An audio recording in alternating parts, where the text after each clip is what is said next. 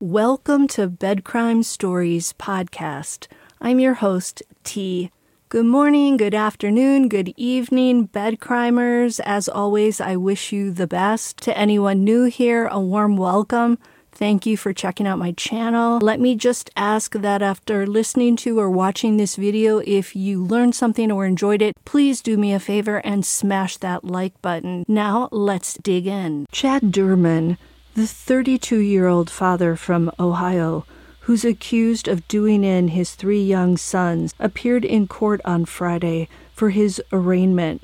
He pled not guilty to the charges. Doerman was indicted on 21 counts, including 9 counts of aggravated murder. Defendants, even when caught with a smoking weapon, usually plead not guilty, so that shouldn't come as a surprise. During the hearing, the prosecutor, Mark Tecalve, revealed some disturbing new details about the case. He stated that Chad Doerman planned the crime for months. He also revealed that 4-year-old Hunter was injured first inside the Doerman home. The second son injured was a 7-year-old who took off out of the house and ran some 300 feet from the residence and was then injured from behind, meeting his father, allegedly, shot him in the back. What a coward. Next, Doerman went after his 3-year-old son, who was in his mother's arms. Chad Doerman ripped the child away from her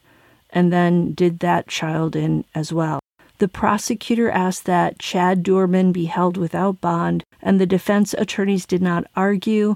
Thus, the judge granted the request. Doerman's next court date is July 5th at 11 a.m., and that will be his pre-trial hearing. The prosecutor said his goal is to have Chad Doerman face the death penalty for this brutal crime in which he used a Marlin model HC-22 rifle. Everyone is still asking the burning question, which is why? Why would a father do this, allegedly, to 3 little boys? In wanting to see if there was a pattern of violence in the Doerman home, WKRC News filed an open records request with Claremont County to see if there have been calls to the home in the past 3 years. Turns out the police were dispatched to the home 3 times since 2020, and one of those was last week for this horrendous crime. Doerman's record showed pretty much only traffic violations in Claremont County, aside from a criminal damage complaint when Chad was 18. And then there was a DV case 2 years later that showed that he choked his father. Both of those cases were dismissed. The father, I guess, dropped the charges. The Doerman's neighbor was interviewed by WKRC, and he said he allegedly saw Chad Doerman lose his temper with his kids. He said, quote, he tossed a couple of them around in the yard one day, end quote.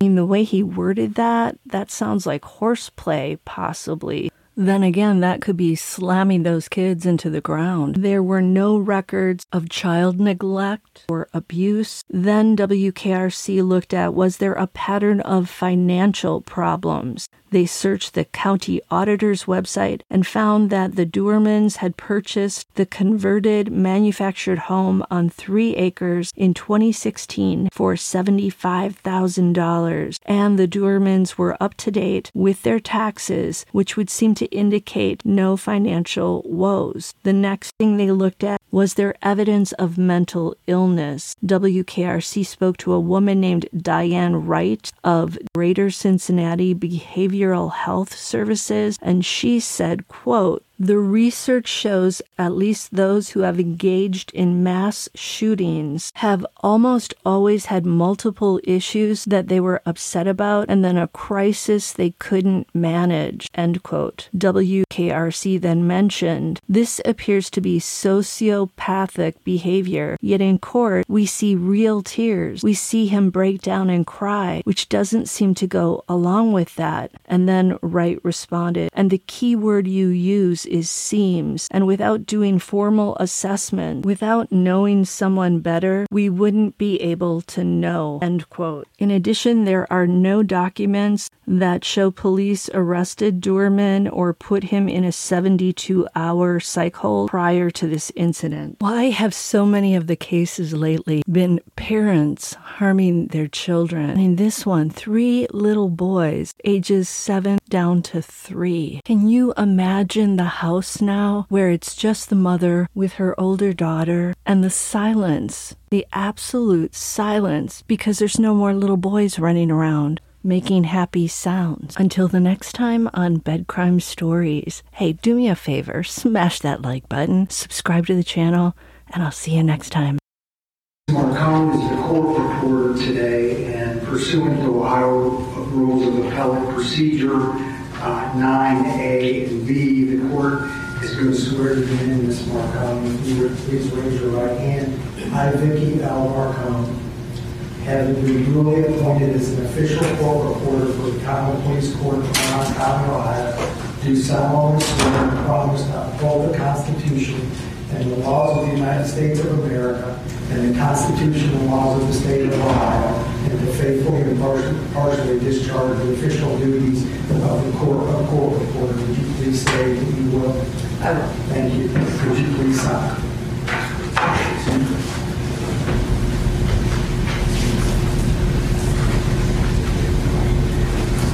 Thank you.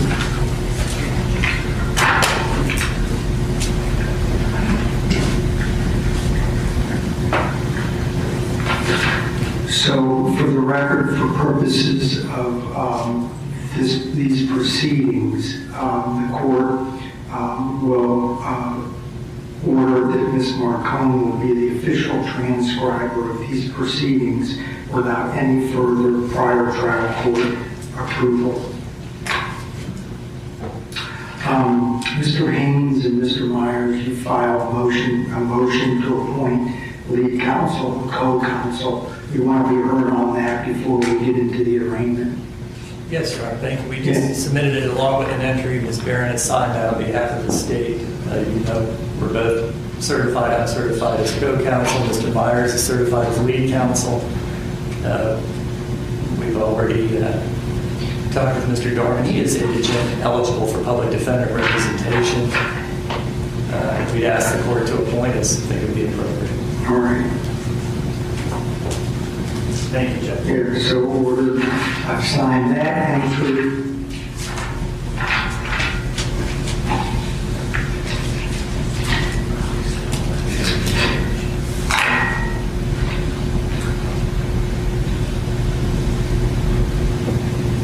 I'll instruct the clerk, and she knows this, to send a notice to the Supreme Court of this indictment, but I want to put that on the record. Also, Mr. Haynes and Mr. Myers, there's a form from the Supreme Court. It's called an appointment form of trial counsel. I think the PD or public defender prepares that. Do you know what I'm speaking of? Yes, Your Honor. Mr. Haynes and I will take care of that after we're done on record today. That's good. We'll bring it to your staff, and I think it falls to the court then to forward that to the Ohio Supreme Court. I think you're right. And then the court will send its own entry to the Supreme Court verifying that the clerk has sent a copy of the indictment to the Supreme Court. So I'll leave that record. All right.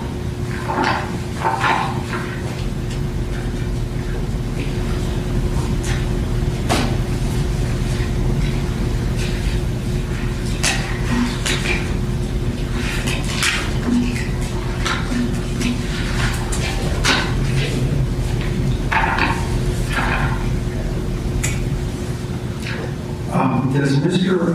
Doerman have a copy of the indictment? Yes, Your Honor. You've already provided that for him? Yes, we went over it with him as Fate would have it in the jail last night. Due to certain security restrictions he's facing at this stage, he didn't physically have a copy, but we gave him one. We understand that jail staff also alerted him to the existence of the indictment shortly after it was filed. All right. As to Mr. Doerman, Mr. Haynes, and Mr. Myers, is he eligible then for public defender? He is, Your Honor. All right. The court will sign that entry.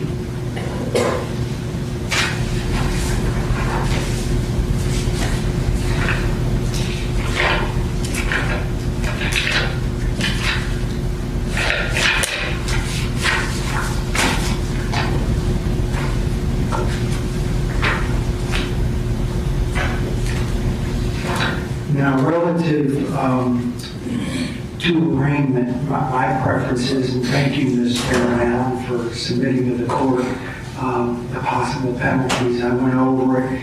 I think we also, hopefully, the defense got a copy of it. We did. All right. So what I'd like to do, and my preference would be, Ms. Allen, like the last couple of cases we've had, I'd love for you to go through each count independently. Put on the record what the state believes the possible penalties are. Then I'm going to turn to Mr. Myers and Mr. Haynes to see if they agree. And then I'm going to ask Mr. Doerman if he understands. And then we'll move to count 2, count 3, count 4, count 5, all the way through. Are you okay to do that? Your Honor, may I address the court from the council table? Yeah. Thank you, Your Honor. And yes, I could absolutely do that for the court. I wasn't sure since counts 1 through 3 are all charged under 290301A. If you'd like to address them in group. Individually. Yeah. Thank you. Count 1, aggravated murder pursuant to Ohio Revised Code 290301A. There are multiple aggravating circumstances specifications attached to the underlying charge, including victim under 13 specification, course of conduct specification, felony murder specification, and firearm specification. The possible penalty, if convicted on the underlying charge of aggravated murder, as well as any of the aggravating circumstance specifications, is recommendation of death, life without parole, life with the possibility of parole after 30 years, life with the possibility of parole after 25 years. The firearm specification carries with it 3 years mandatory, which must be served prior to and consecutive to any imposed prison sentence. There's also a possible fine of $25,000. If convicted of aggravated murder without any aggravating circumstance specification, the possible penalties would be life without parole, life with the possibility of parole after 30 years, life with the possibility of parole after 25 years, life with the possibility of parole after 20 years. And again, the firearm specification would carry that 3 years mandatory, which must be served prior and consecutive to any post-prison sentence. Again, same fine. All right. Does the defense agree with the recitation relative to count 1, Mr. Myers and Mr. Haynes? We do, Jake. And Mr. Doerman, do you understand that? Yes, sir. All right. Ask the count 2, please. Thank you, Your Honor. Count 2 is also charged pursuant to Ohio Revised Code Section 290301A, aggravated murder and unspecified felony. Again, there are multiple aggravating circumstances specifications attached to that charge.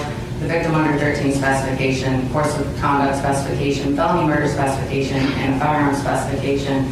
The possible penalties if convicted of the underlying crime of aggravated murder, as well as any of the aggravating circumstance specifications, would be death, life without parole, life with the possibility of parole after 30 years, life with the possibility of parole after 25 years.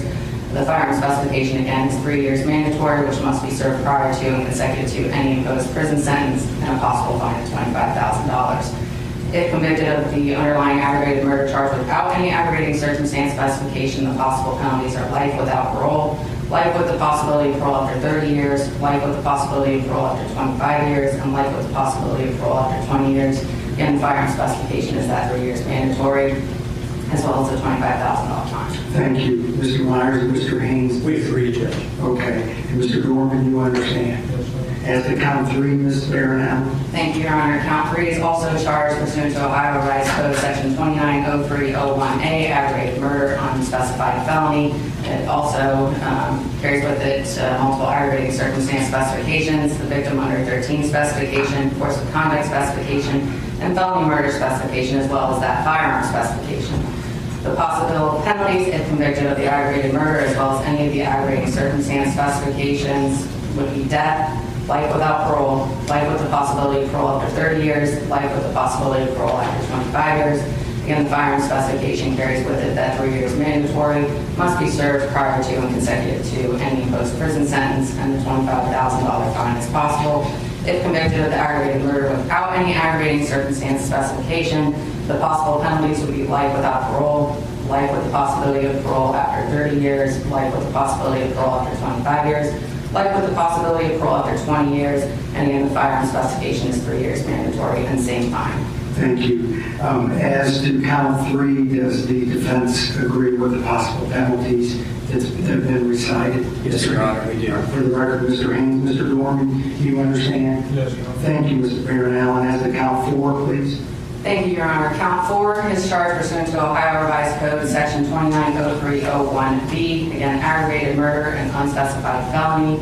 There are multiple aggravating circumstance specifications attached to that count as well. The same aggravating circumstance specifications are victim under 13, course of conduct specification, and felony murder specification, as well as that firearm specification.